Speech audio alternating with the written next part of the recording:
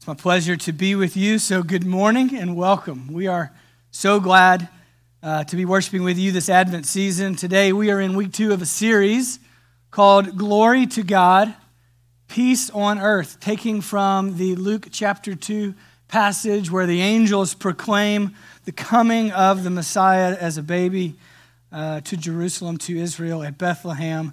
Last week, Matt led us through the first part of this verse, chapter 2, verse 14, where he talked at length about the glory of God from cover to cover of the Bible. And he talked at length, at least as I walked away from it, with this idea that it is the goodness of God to display the glory of God to us, that we might behold him, and in so beholding him, become like him from one degree of glory to the next. This is an incredibly profound idea, and the glory of God weaves its way throughout Scripture in a very intentional and on-time kind of way. And at the end of it, the takeaway for me was that we were made to behold the glory of God, to be enraptured by it, to worship him as he has revealed himself. And in our beholding him, we become like him, little Christians, as they were first called at Antioch, little Christ. And if that were not enough, it is then paired with, in Luke chapter 2, this idea that on earth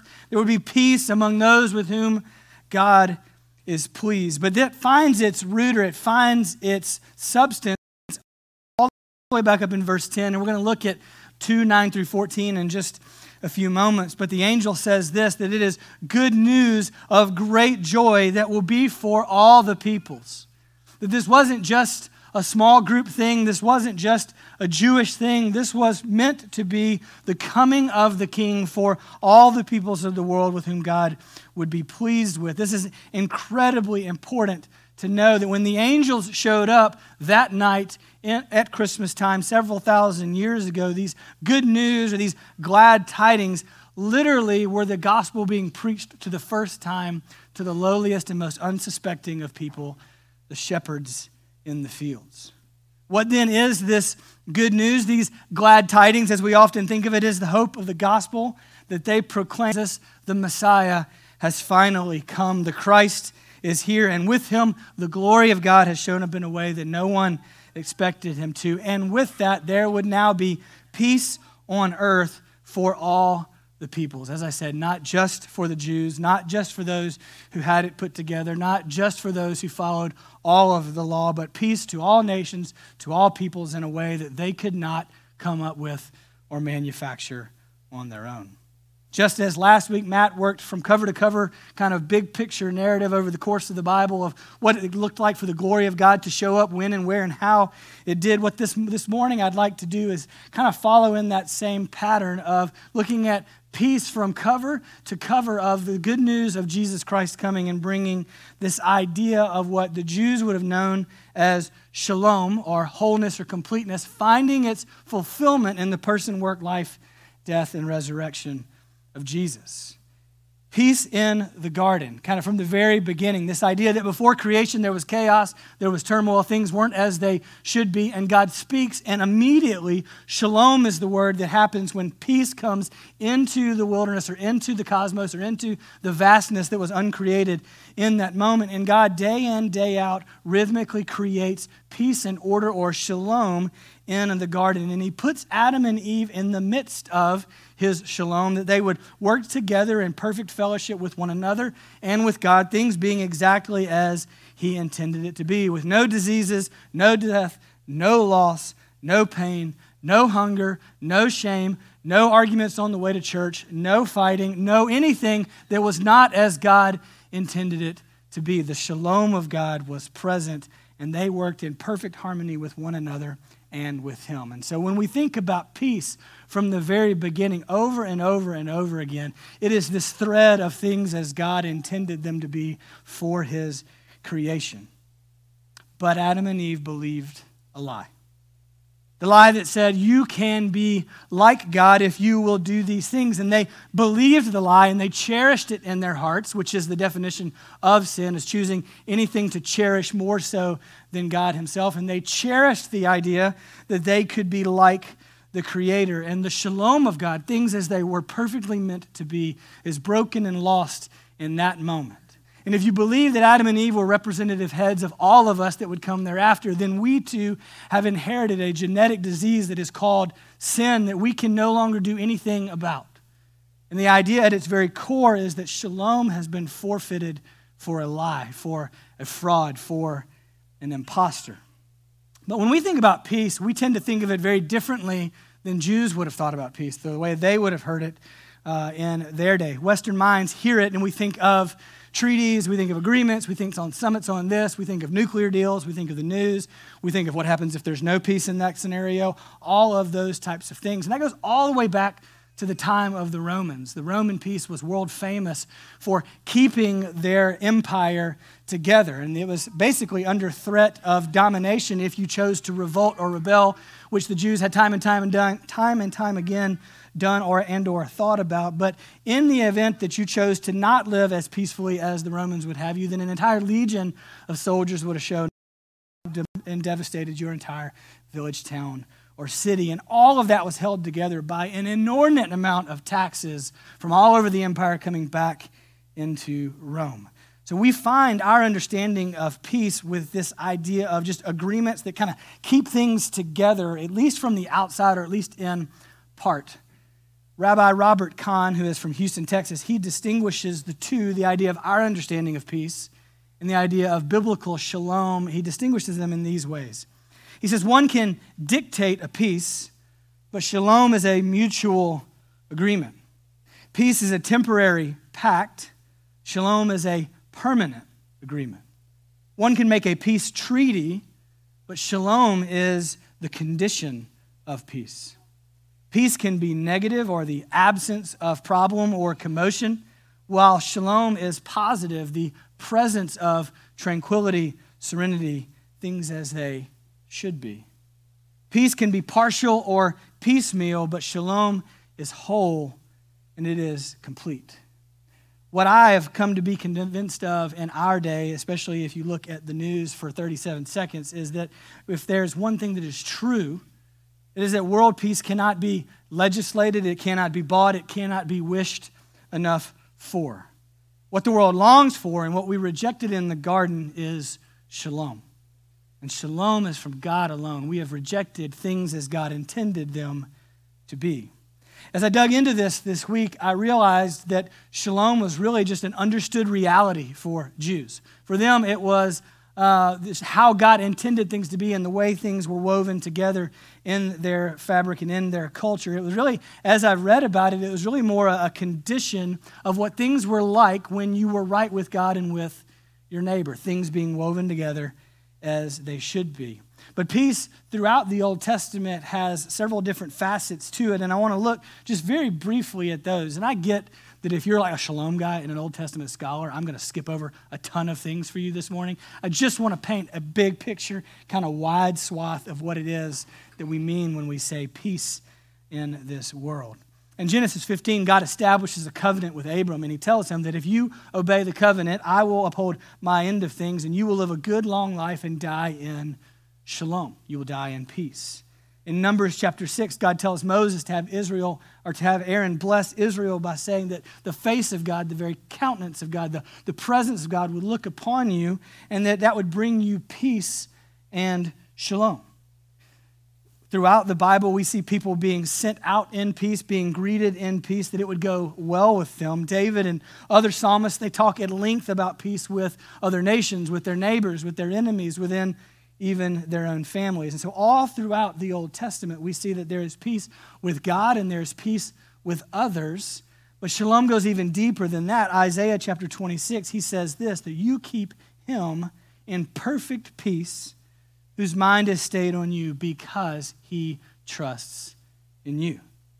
You see, shalom was peace with God as he intended it to be, peace with our neighbors as he intended it to be, and peace within our own heart, mind, and soul as God intended it to be. But Israel experiences glimpses of this, moments of this, but never a full restoration of these things. They were not living as things should be. And the law, the sacrifices, the kings, the judges, the prophets, all of them, none of it could get its full arms wrapped around the thing that they longed for most, and that was for things to be made right and made whole once again for the shalom of God to come. And so from the very beginning, when Adam and Eve reject the Father, when they walk away from and choose to believe a lie and choose to go after their own way, there is an incredible promise in Scripture as God meets them right after their sin, and he's talking to them and he's talking to the serpent. He says this to the serpent, that he, the one who will come, the promised one, the one who will fix all of this and restore things to the way they should be, he will crush your head and you will strike his heel. That yes, he will be victorious, but there will be a significant cost that he will pay.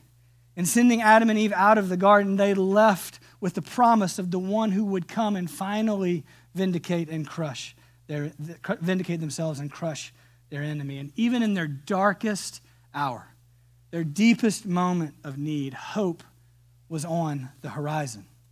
The prophets, all that would come after, as Israel becomes a nation and then chooses to go their own way again, rejecting their king, the prophets time and time again calling the people of God to remember the promises of God, not just in this moment, but in the coming Messiah. Isaiah says this in chapter 9, verses 6 through 7.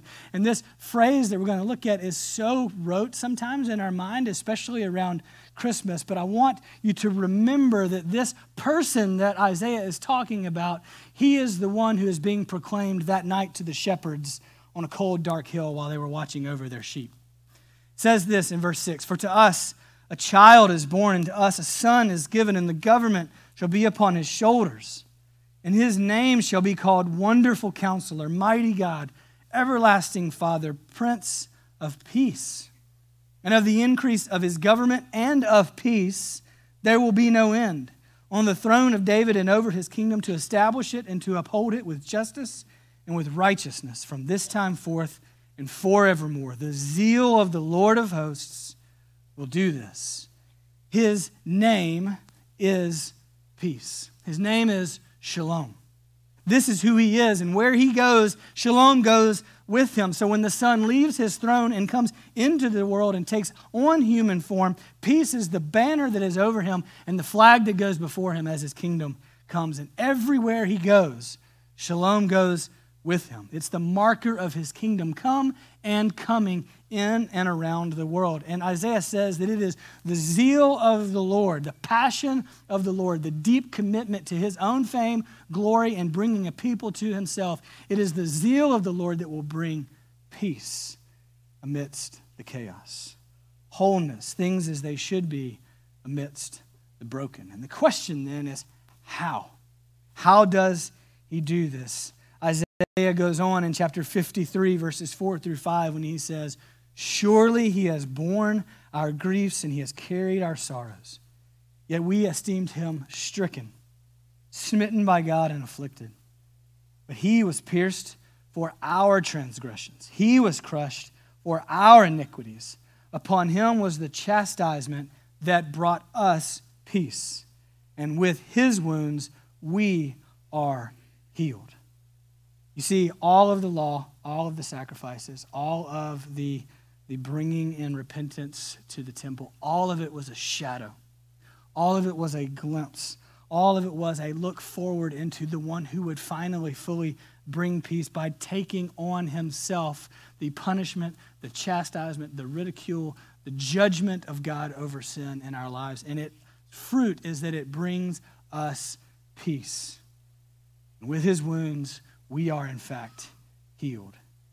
You see, Israel, when Isaiah is saying that, they don't yet know that. They haven't yet seen that. They don't yet know that the person that we know of in the person and work of Jesus Christ. They don't have the privilege, or in some ways, the negative side effects of being all too familiar with this baby born at Christmas time, and yet we do. And so this morning, my hope and prayer is that we would fully set our eyes on the fact that the glory of the one who is on this throne for eternity past now comes into this world as a baby, that you might know the peace that he has always known. And Israel's hope was that this would finally happen, that this would be true. And the New Testament writers show the fulfillment of this hope in Christ. Peace has come, and by him it is given, and because of that, to the ends of the earth. That's the goal. That's why we are still here. Our life is meant to be about taking the good news the glad tidings, the hope of peace and reconciliation with God to the ends of the earth. And then, Matthew says, the end will come. So this hope, and oftentimes probably lost and forgotten hope that Israel was longing for, is the underlying theme going on when the shepherds hear these words in Luke chapter 2.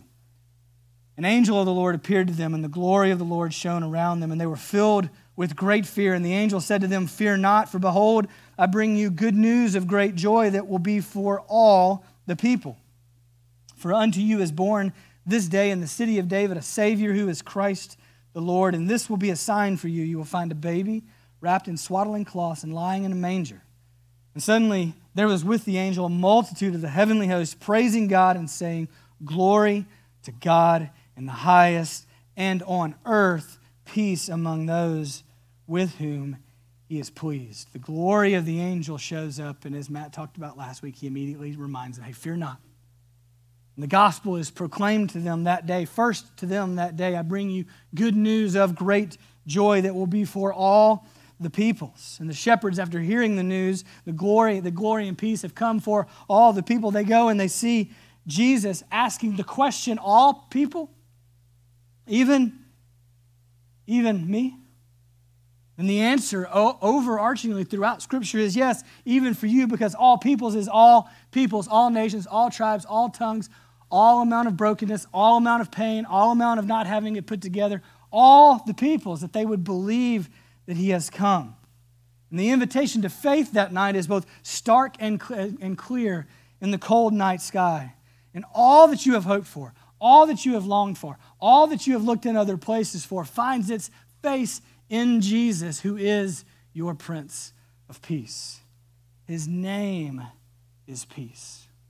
His name is Jesus. Would you come and see?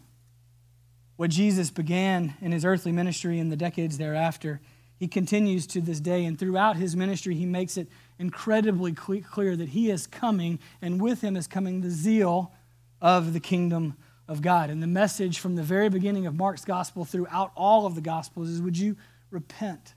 Would you turn away from a way that is contradictory to the way that I long for you? And would you believe that the kingdom is at hand? Would you believe that with that kingdom comes forgiveness? Would you believe that with that kingdom comes healing? Would you believe that with that kingdom comes good news for the lost? And for everybody, it brings peace on earth with whom he is pleased. Paul summed up this peace in several ways, but in Colossians chapter 1, he says this, that through him, Jesus, he has reconciled to himself all things, and whether things on earth or things in heaven, by making peace through his blood shed on the cross. Make no mistake about it, that the peace of God, which is free for you, cost Jesus everything.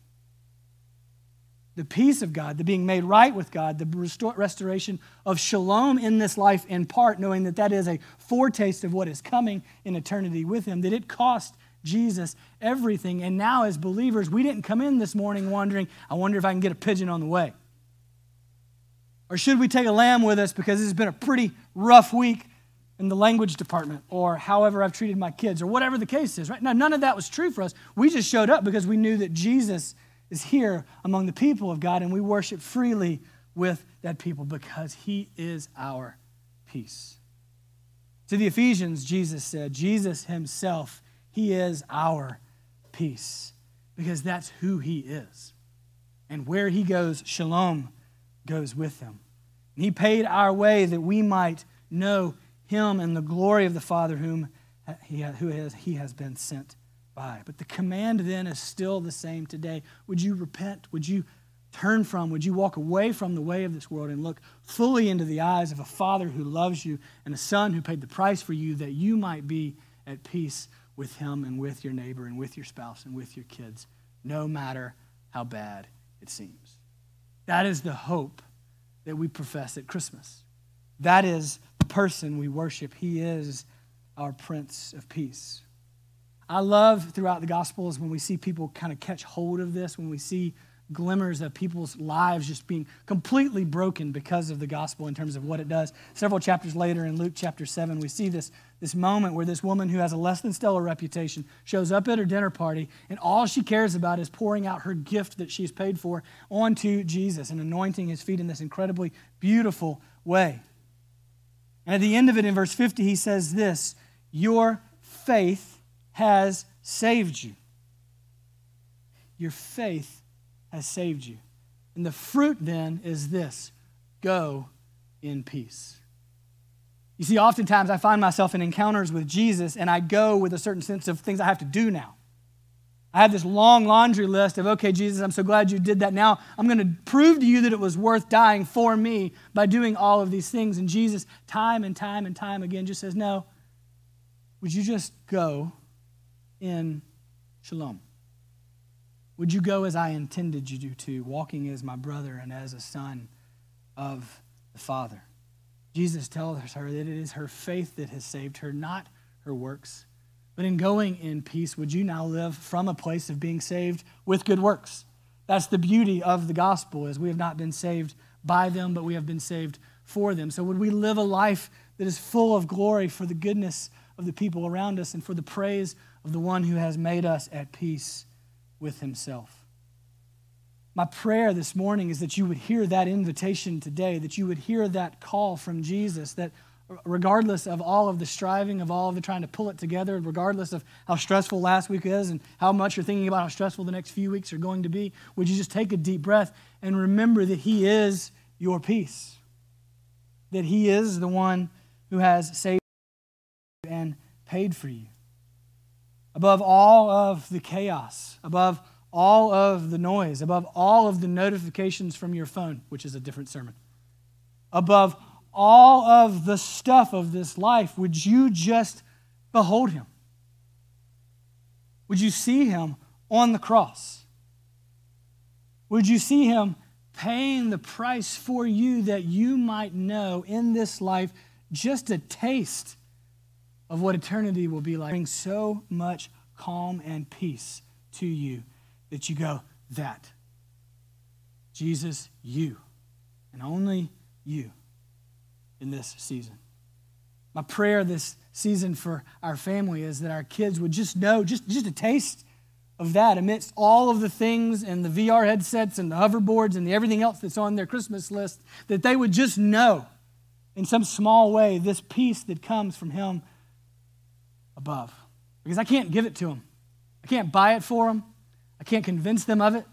I can show them, I can point them, I can remind them, I can encourage them, I can read with them, I can pray with them, I can continue to tell them of the goodness. But my prayer is that the Spirit would just so overwhelm them with his peace that amidst all of the stuff, they would even at age 6 and 4 start to realize it's really not about this. It's about him. And it's about my life being fully and always submitted to him. Because today, a child is born, and a Savior who is for all peoples, even you, with everything you came in with this morning. There has been a Savior born for all peoples, all nations, all tribes. And his call is the same then as it is today. Would you just come? Would you come and know me? Would you come and follow me?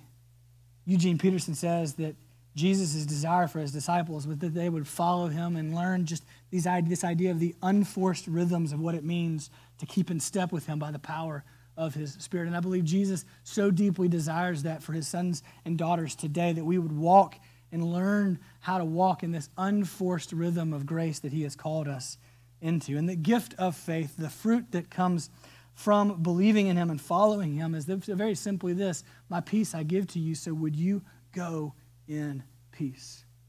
Your faith has saved you. None of this other stuff has saved you. Your faith in me and what I have done has saved you. Would you walk in that today? Would you behold the glory of God? And would you receive his peace in your life today? Would you believe that by faith in Jesus, beholding him, by gazing on his glory, by gazing on his goodness and beauty, that is meant to always bring you peace?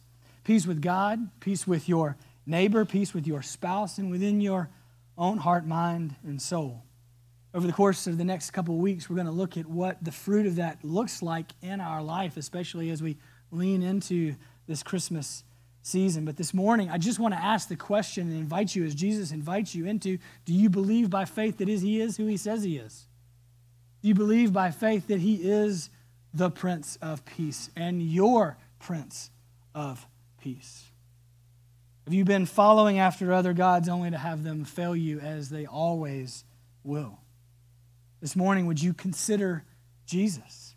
Would you behold your King? Would you see and savor your Prince as he sits on his throne, ruling and reigning? And then ask the question, Jesus, what keeps me from seeing you? What hinders peace in my life? What brings about a sense of anxiety and instead of a sense of deep settled shalom in my soul? We don't have to look far for that, but really ask that and then say, Jesus, I don't want this. Like, would you just do that very simply before the day is done today? And that may mean you need to ask for forgiveness. That may mean you need to seek reconciliation. But I believe this with all of my heart in increasing measure as I get older, is that God intends for us to walk more fully in shalom today than we did yesterday. And because of the blood of Jesus, it's already paid for. It is in full. Now we're just having to orient our life around the reality that we have been loved so much that we are now sons and daughters of God. And stop acting like that wasn't true. Stop acting like we are still orphans when we've been called beloved by God. Prince of Peace is our King. And he sits on his throne ruling and reigning. So would you lean into who he is in the weeks ahead, and with all of your life, turning from the things that hinder peace in your life, giving them back to Jesus and saying, I don't want this. There's no fruit in it. There's no life in it. There's only life. There's only fruit. There's only peace. There's only shalom in you. You are my King. Would you behold him this morning? Would you worship him and him alone with your life? Amen? Let's pray. Jesus, you are so wonderful. You are so beautiful. You are so kind and gracious and generous. And you laid down your life that we might have life. You came from heaven because there was no other way. And you didn't have to. You could have started over. You could have done any number of things. And yet, Jesus, you showed up. And you entered into our mess. You took on our iniquity. You took on our infirmities. You took on our brokenness and on our pain. And you made a way for us to know your Father, now our Father. And it is by him that we have been given your Spirit, that we cry out, Abba, Father. This morning, Father, we pray that you would just remind us of how much you've accomplished for us and how much you've done in making a way by your blood shed on the cross for us, that you have now, because of that, become our peace. And all of the prophets and all of the law and all of the sacrifices, Jesus, would you just help us be in awe of the fact that you are the fulfillment of all of those things. For thousands of years, the people of God hoped for you, and now we have seen you, we have beheld you. Lord, would you just bring us back to a place of awe, of worship of you this Christmas season. With this Advent, as we prepare our hearts for your coming, Lord, would we just remind ourselves that there will be a day where we will no longer hope. There will be a day where we will no longer look forward. There will no longer be a day where we have faith, because our faith will be our eyes and we will see you and behold you as you are. Father, would we follow you with everything we have today? We love you, Jesus. We worship you. We pray this in your strong and mighty name.